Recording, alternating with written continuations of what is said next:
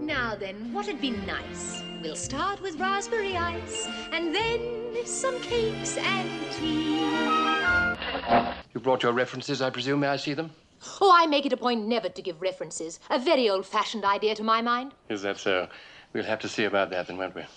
Now then, in a most delightful way.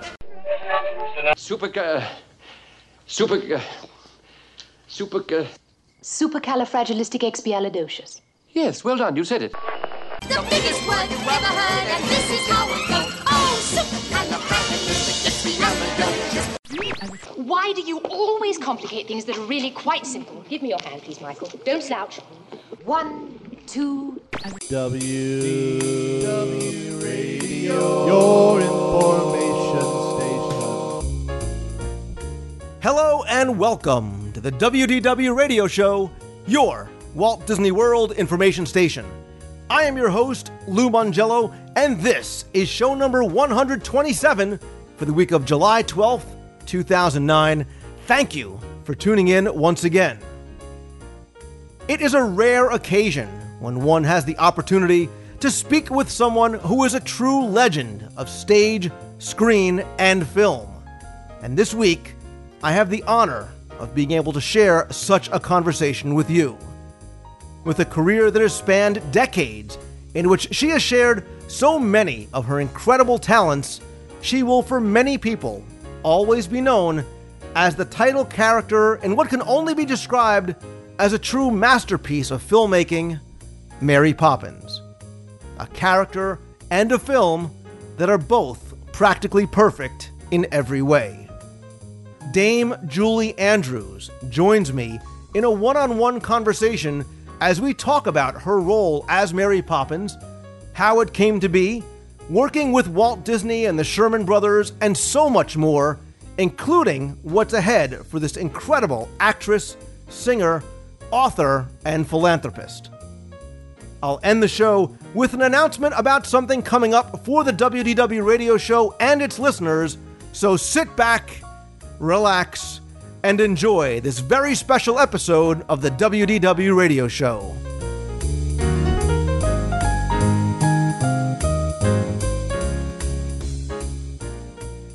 Wanted a nanny for 2 adorable children.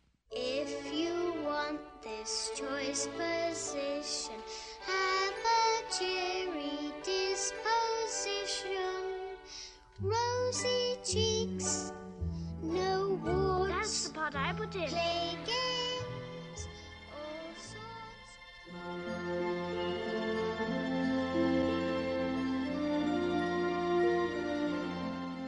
Sir, it's the person. She's answered our advertisement. Rosy cheeks and everything. Item 1, a cheery disposition. I am never cross. Item 2, rosy cheeks. Obviously. Mary Poppins, is that your name? It's lovely. Thank you. I've always liked it. Spitspot! In every job that must be done, there is an element of fun. You find the fun, and snap! The job's a game. Mary Poppins, you look beautiful. Do you really think so? Cross my heart you do, like the day I met you.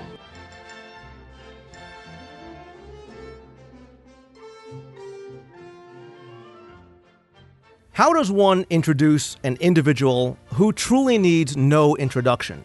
For millions of families spanning multiple generations, my next guest has brought joy to their lives on stage and screen by sharing her remarkable gift of song. Her storied career has rewarded her with a Tony, Emmy, Golden Globe, and of course Academy Award for her iconic role as the nanny who is truly, practically perfect in every way. Mary Poppins is more than a timeless classic, as for many, its significance goes much deeper, thanks in large part to the title character brought to life by my next guest.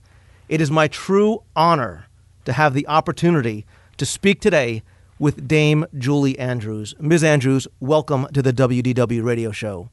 Thank you. Very nice to speak to you, Lou. As well. And before we get started, there's so much I want to talk to you about it's so hard to find a place to begin, but I have to say at the outset that I mean it so sincerely when I say what a privilege it is to speak to you because of what the characters you have brought to life mean to me and because of the happiness that you have brought me and my family by sharing your gift. That's very kind of you. Thank you so much. They've also given me a great deal of pleasure, as you can imagine. I'm sure. And your career began at such an early age. You know, your first stage performance is at age 2, and over time you've delighted audience with legendary performance. I mean, stage and television, and of course in film. And certainly one of your most important roles was your very first movie role, and that was with Mary Poppins. Courtesy of Mr. Disney, who I owe a great deal to. I'm sure. And as we celebrate the 45th anniversary this year, can you tell us how it came to be that you were cast in that part? Well, as far as I understand it, I was playing in a show on Broadway called Camelot, and it was recommended to Mr. Disney that he come and see me in the show because he was looking for a Mary Poppins. And the first I heard of it was that Mr. Disney was in the audience and requested to come backstage to visit. I assumed he was just coming backstage to as a courtesy, and I was very flattered.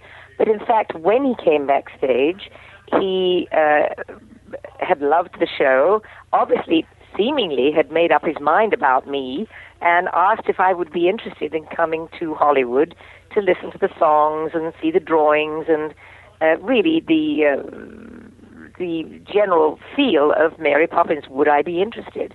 And I remember saying to him, "Oh, Mr. Disney, how very, very kind, but I'm expecting a baby in about 6 months." And he very kindly said, "That's okay, we'll wait."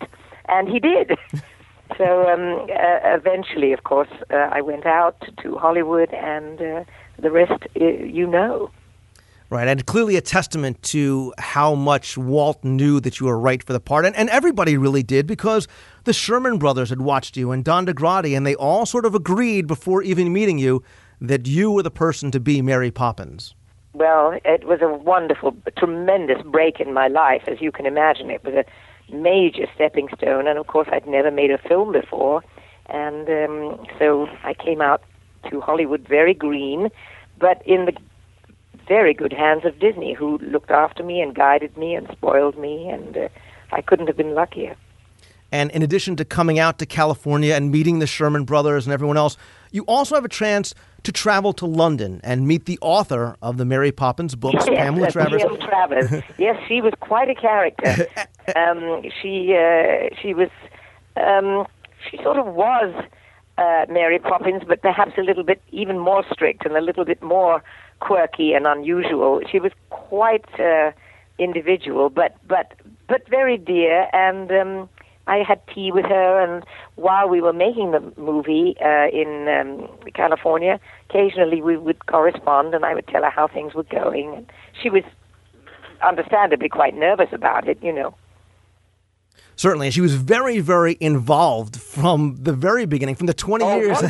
Wanted to be until I think Walt said, "Listen, you have to trust us," and I think she thought that she had to be, but in fact, Walt very nicely put her in that place, I think. Well, after 20 years of trying to get the rights and convincing her, as I'm sure he was able to do, it's clear that she had that trust in him. Well, eventually she certainly did. And I'm sure that she said to me once, she said, "You're far too pretty, but you've got the nose for the character." Well, let's talk about Mary Poppins, the character herself. She's somewhat different than the character in the books, still very strong. But what do you think makes her so special and so timeless? And how much, if any, influence did you have on her portrayal in the film?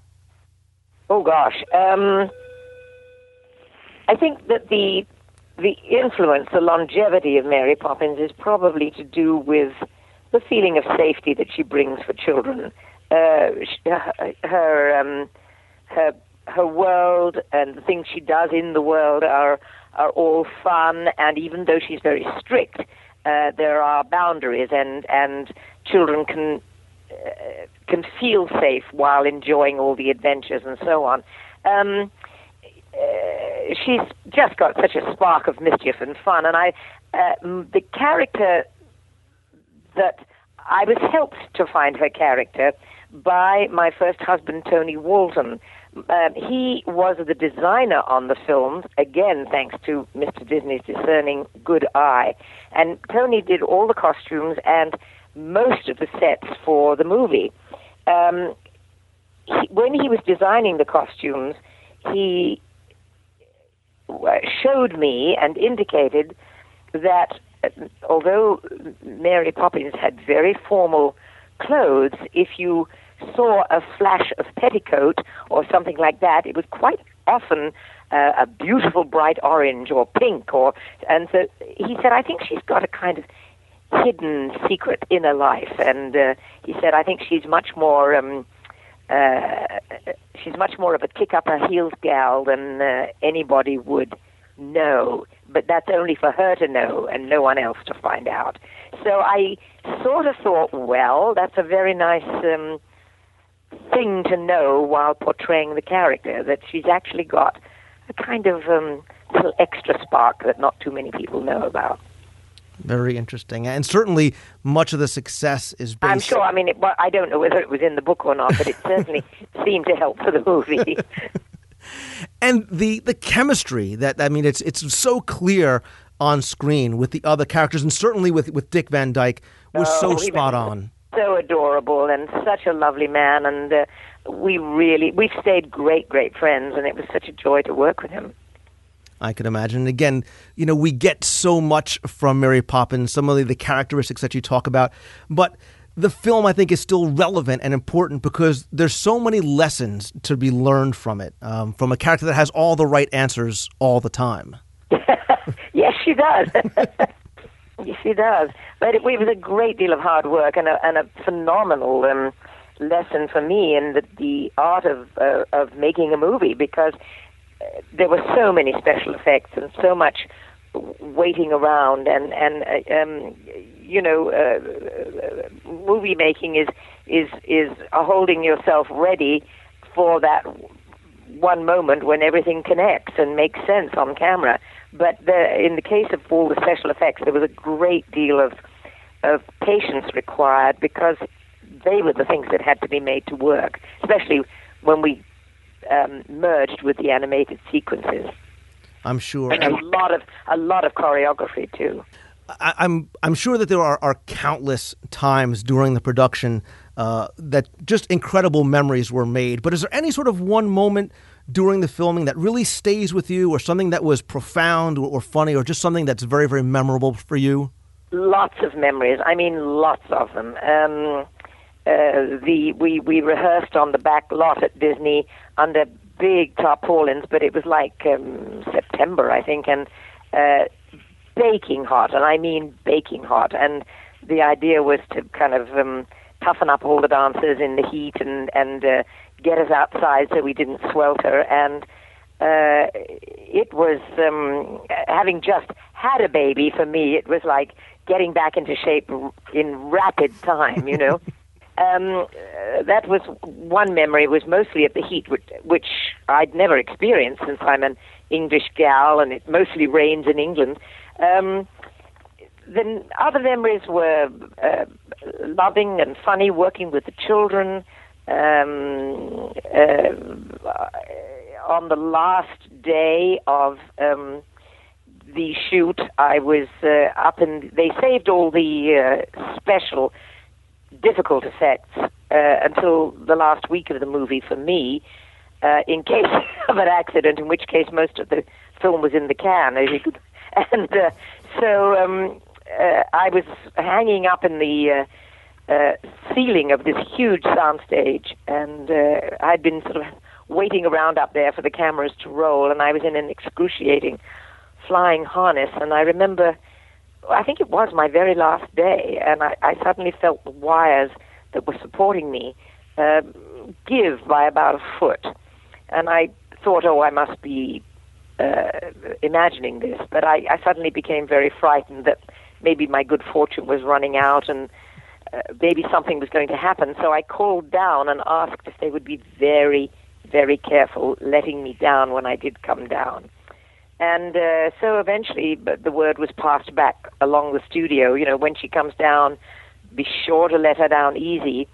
And of course, at that point, I dropped straight to the soundstage, and I had counterbalancing equipment, which saved my knees, but I did land extremely hard. And there was this awful silence from everybody for a while. But luckily, nothing happened.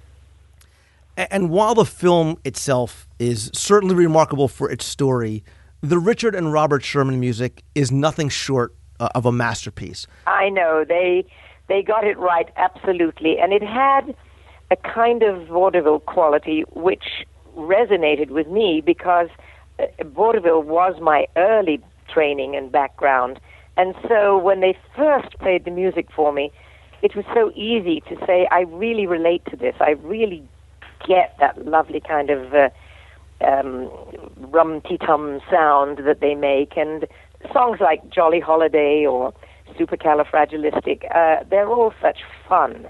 And are a joy, were a joy to do. I actually had the pleasure of interviewing Richard Sherman, and we spoke about how Feed the Birds was Walt's favorite song. Yes, I heard that too. Did you ever get to perform it for him other than while filming? No, not at all. I don't know why, but I guess he just loved to run the piece of the movie or listen to the recording. Did Walt, obviously so very much a hands-on person, did he come to Soundstage too often?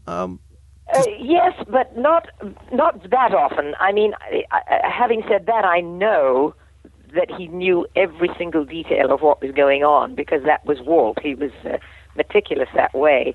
But he did trust his director, and he didn't intimidate in any way. And if he did come down, it was an event. And, of course, he was involved in some of the publicity, pre-publicity and post-publicity for the film. So it was a nice day when tea was set up for us both as a photo shoot, and he and I sat and really had tea and chatted, and the photographer shot away, and it was very nice. Did you, or maybe anybody else on the set, did you realize that you were working on something that was going to be so special? No, I certainly didn't. I mean, I was such a rank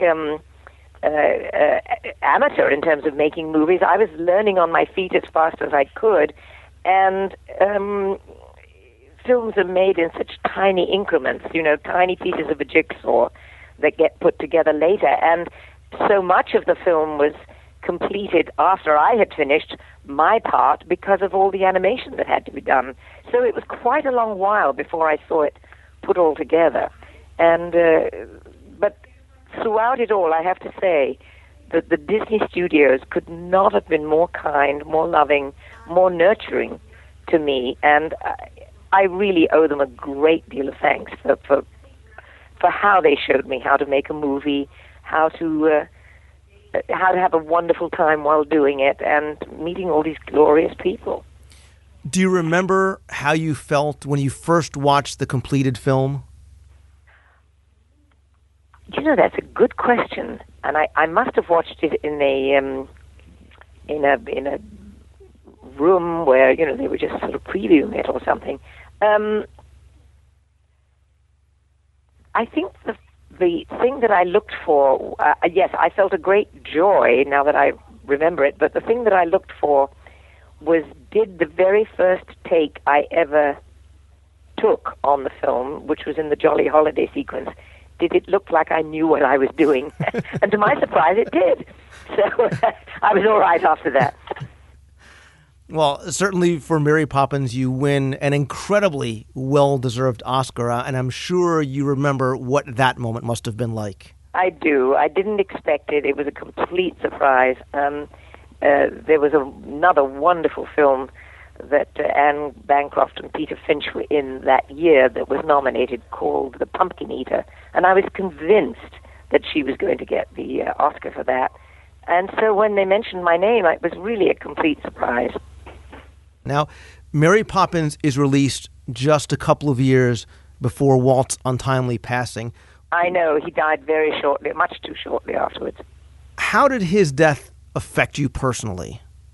Well, just the enormous loss, the weight of his personality was suddenly gone. I mean, he's still a benevolent and wonderful presence in the studios, but just not to sort of see him in the commissary, just not to see him coming down the animation building steps, to not have him in our lives. It felt very strange and very sad. You know, Mary Poppins, it's still regarded as one of the very few true masterpieces of filmmaking. What is it about it that makes it so, and why does the film continue to stand the test of time for so many generations of families? I think it's the perfect movie for families in general, for parents and children. They're both going to get something good out of it. It's not just a movie for children or just a movie for adults. You could really, the grandparents can go, parents can go, the children can go, everyone can have a great time. And it was the pioneer. It was the one that said you can combine live action and animation and make a musical out of it. And it was an amazing vision that Walt had for it, and such a clever idea. And at the time, it was so totally original. Yeah, and I think it's just a wonderfully joyous film. It's about all the good things, and gives one great pleasure to watch it, of course. Absolutely, and I can't believe it's been 45 years. Disney released a commemorative DVD edition with really wonderful bonus features, and to see you and Dick Van Dyke and Richard Sherman around the piano singing is priceless. But there's I tell you, I can't believe it's been this long either. I mean, it seems like yesterday. I could imagine. But there's so much more ahead for Julie Andrews too, and I want to start off by talking about an opportunity that people are going to have to meet you in person at an in-park signing in Disneyland. Right. I will be coming out to Disneyland, which I really look forward to, on August the 29th. And copies of my latest book will be pre-sold at the event, and I'll be signing special commemorative illustrated one illustrated image from Mary Poppins, and I will be hosting that afternoon too. I will certainly put more information about it on the website. You've got many more things coming forward in 2010. You've got the Tooth Fairy. You have Shrek Comes Forth. You've got Despicable Me. That's right. So much more to delight new generations of Julie Andrews fans. And again, please indulge me just for a second as I sort of step out of the role of interviewer and that of admirer. And I have to thank you for your body of work, including and especially your role as Mary Poppins. It had a profound impact on me as a child and again as a parent. And I'm grateful to be able to share something that's meant so much to me with my kids. And it's such an honor and such a privilege to be able to say thank you to you personally. Well, you're very kind. Thank you so much, Lou, and it's been a great pleasure talking to you. You too as well. Thank you so very much. You're welcome. Sometimes a person we love, through no fault of his own, can't see past the end of his nose. Past the end of his nose? Yes, sometimes a little thing can be quite important. Oh, look, the cathedral. Father passes that every day. He sees that. Early each day to the steps of St. Paul's, the little old bird woman comes. In her own special way to the people she calls, come buy my bags full of crumbs. Part of Mary Poppins, we had Mary Martin, and we were thinking of Betty Davis, and then we were also thinking of Angela Lansbury. But it wasn't until one evening when the Ed Sullivan Show had an excerpt from Camelot, and a young woman named Julie Andrews and Richard Burton saying, what do the simple folk do? And I called my brother. I said, Bob, oh my God, she's absolutely perfect. Next day we walked into DeGratti's office, and Don DeGratti says, did you see the Ed Sullivan show last night? I mean, it was just wow. So we walked down the hall, the three of us, we want to see Walt. How did you pick Julie for the part? Well, I went to New York and I caught the performance of Camelot. And then I went backstage and I tried to convince her I was capable of making a picture with live actors as well as cartoons. I didn't know what she thought of me and everything. Julie Andrews and Mary Poppins. I have so many thank yous. I only know where to start, and that's with Mr. Walt Disney, and naturally, he has the largest thank you of all. I wouldn't know where to stop. Oh, it's a jolly holiday with you, Bert. Gentlemen like you are few. A vanishing breed, that's me. Though you're just a diamond in the rough, Bert, underneath your blood is blue. Common knowledge. It's supercalifragilisticexpialidocious, even though the sound of it is something quite atrocious. If you say it loud enough, you'll always sound precocious. Supercalifragilisticexpialidocious.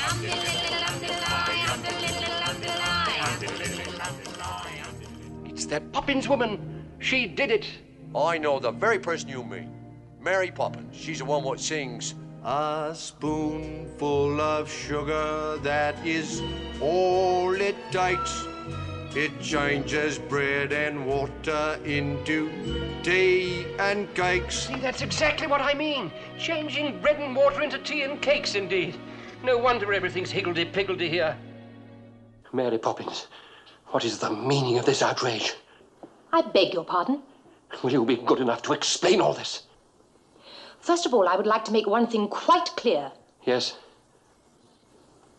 I never explain anything. The honey bees that fetch the nectar from the flowers to the comb never tire of ever buzzing to and fro, because they take a little nip from every flower that they sip, and hence they find their task is not a grind.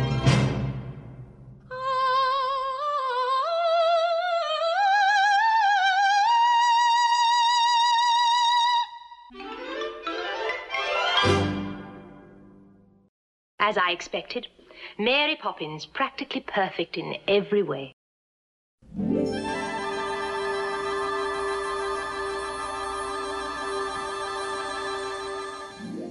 As you may know, one of the things I enjoy most about doing this show is having the opportunity to meet listeners whenever and wherever I can.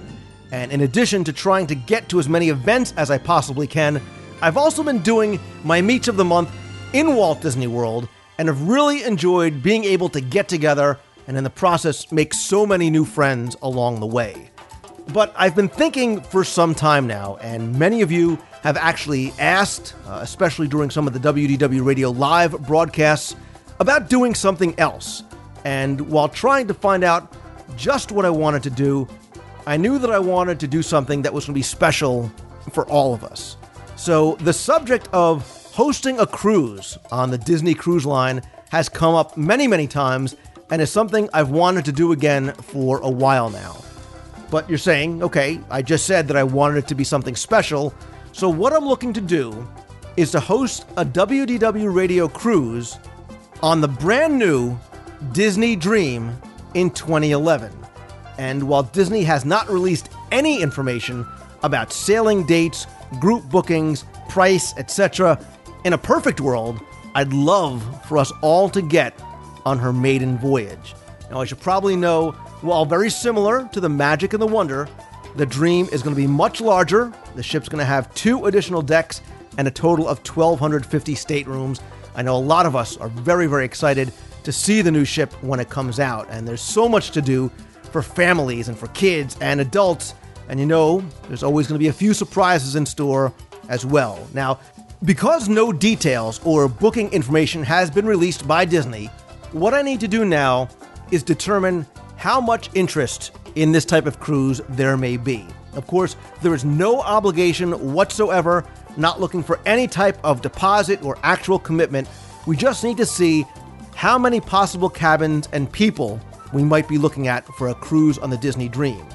I know this is early, 2011 sounds like a long way away, but because of the new ship and because of this type of cruise and because the early departures are going to book up very, very, very quickly, if we have an idea of what we may need, that might be extremely helpful in securing some group space or whatever it is that we might need to get this group together. So what I'm going to do is this. I'm going to post in the forums at WDWradio.com and on Facebook. I'm going to create an event page there, and I'm going to ask that you RSVP, just sort of gauge your interest there, as well as also ask you to tell me what you might be interested in cabin-wise, an inside, an ocean view, or possible balcony cabin.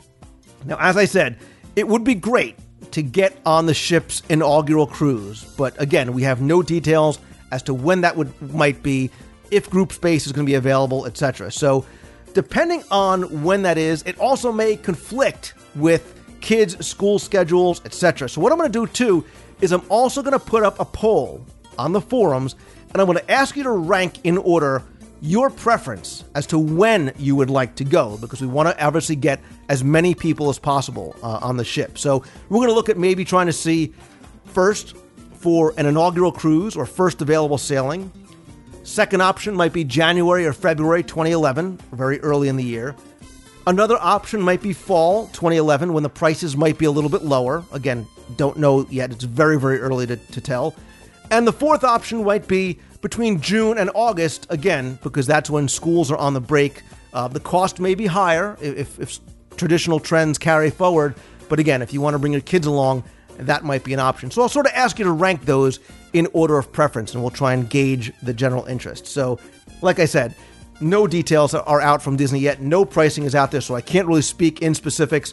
And it does seem like it's a long way away, but I want to give you enough time to schedule and save and plan, and it gives us enough time to get ready for whenever Disney releases the information. So I am very, very excited about the possibility of cruising on the Disney Cruise Line's newest ship, the Disney Dream, with as many of you as possible.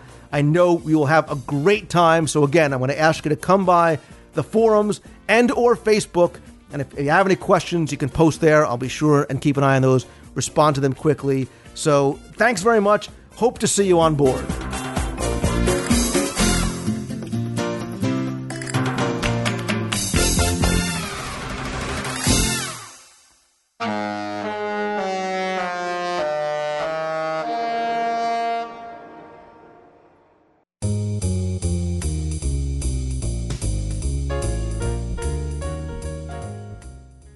That's going to do it for this week's show. My sincerest gratitude to Dame Julie Andrews for joining me on the show this week. I will post information in the show notes at WDWradio.com about her upcoming Disneyland appearance, as well as the 45th anniversary DVD of Mary Poppins and more. Also on the site this week, look for more new videos, including characters in flight in Downtown Disney and more. You can find all of my videos on the site, in iTunes, or on YouTube, and if you subscribe to the show through iTunes, they'll automatically be downloaded as they are released. Also, visit the site at WDWradio.com for more information about my upcoming Meets of the Month in Walt Disney World. The next meet is going to be Saturday, July 25th, at Disney's Boardwalk in front of Seashore Suites, so no theme park admission is required. We'll be meeting around 6:30 p.m., spend some time on the boardwalk, possibly head over to Epcot to watch Illuminations at 9. Afterwards, we'll see about maybe going to Jelly Rolls, Beaches and Cream, Yeehaw Bob, whatever everybody feels like doing. And following month is going to be Saturday, August 29th. That's going to be the WDW Radio Day at a Disney Water Park. And I'm looking to gauge interest from people as to who might want to join us, possibly for a day at either Typhoon Lagoon or Blizzard Beach, maybe have some lunch. We're trying to secure both group discount tickets and possibly some group space. So if you're interested in coming to the August meet or even July, no RSVP is required, but it would be great if you came on over and posted over on the event page on Facebook or in the forums at WDWradio.com, and I'll put links to the show notes to both of those spots. Also, while you're on the WDW Radio website, don't forget there you can order signed copies of my Walt Disney World trivia books, my audio guides to Walt Disney World, and the new WDW Radio Navy t-shirt, which is available in the shop. There you'll also find a link to order or subscribe to Celebrations Magazine. Don't forget that if you have any questions that you want answered on the show, email me at lou@wdwradio.com, or if you want to be heard on the air, you can call the toll-free voicemail line at 888-703-2171. If you aren't following me on Twitter, head on over to twitter.com. Sign up for a free account. You can follow my updates at twitter.com/Lou Mongello. I post updates throughout the day, play a variety of games, upload pictures from the parks, sound clips, and so much more. It's fun and it's free. Again, that's twitter.com/Lou Mongello. And if you're on Facebook, come over, friend me up on Facebook, and be sure and join the WDW Radio Show fan page. Again, links to all of these right on the homepage of WDWRadio.com. Thanks, as always, to my partners and sponsors, including Mouse Fan Travel, and my big thanks go out to you for taking the time and listening each and every week. Remember, if you like the show, all I ask is that you please help spread the word. Let others know about it. Review the show on iTunes. Come say hi on Facebook. And join the WDW Radio Show fan page or forums at WDWRadio.com. And once again, thank you to Dame Julie Andrews for joining me on this very, very special episode of the WDW Radio Show. And thanks to you for taking the time and tuning in and being so supportive each and every week. So until next time, remember, always keep moving forward, follow your dreams, and have a great week, everybody. See ya.